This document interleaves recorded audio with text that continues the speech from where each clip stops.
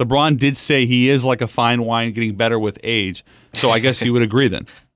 I absolutely agree with him getting better with age.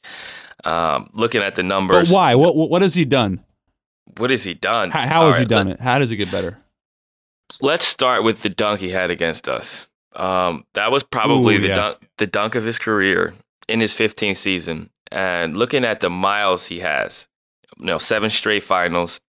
I think they added up the amount of playoff games he's played in, and it's equivalent to 82 games. So the amount of playoff games he's played in is equal to another full season. That's ridiculous. Right. At this point in his life, the game is moving like the Matrix. Everything's in slow motion. He's Neo, and he's taking the pill.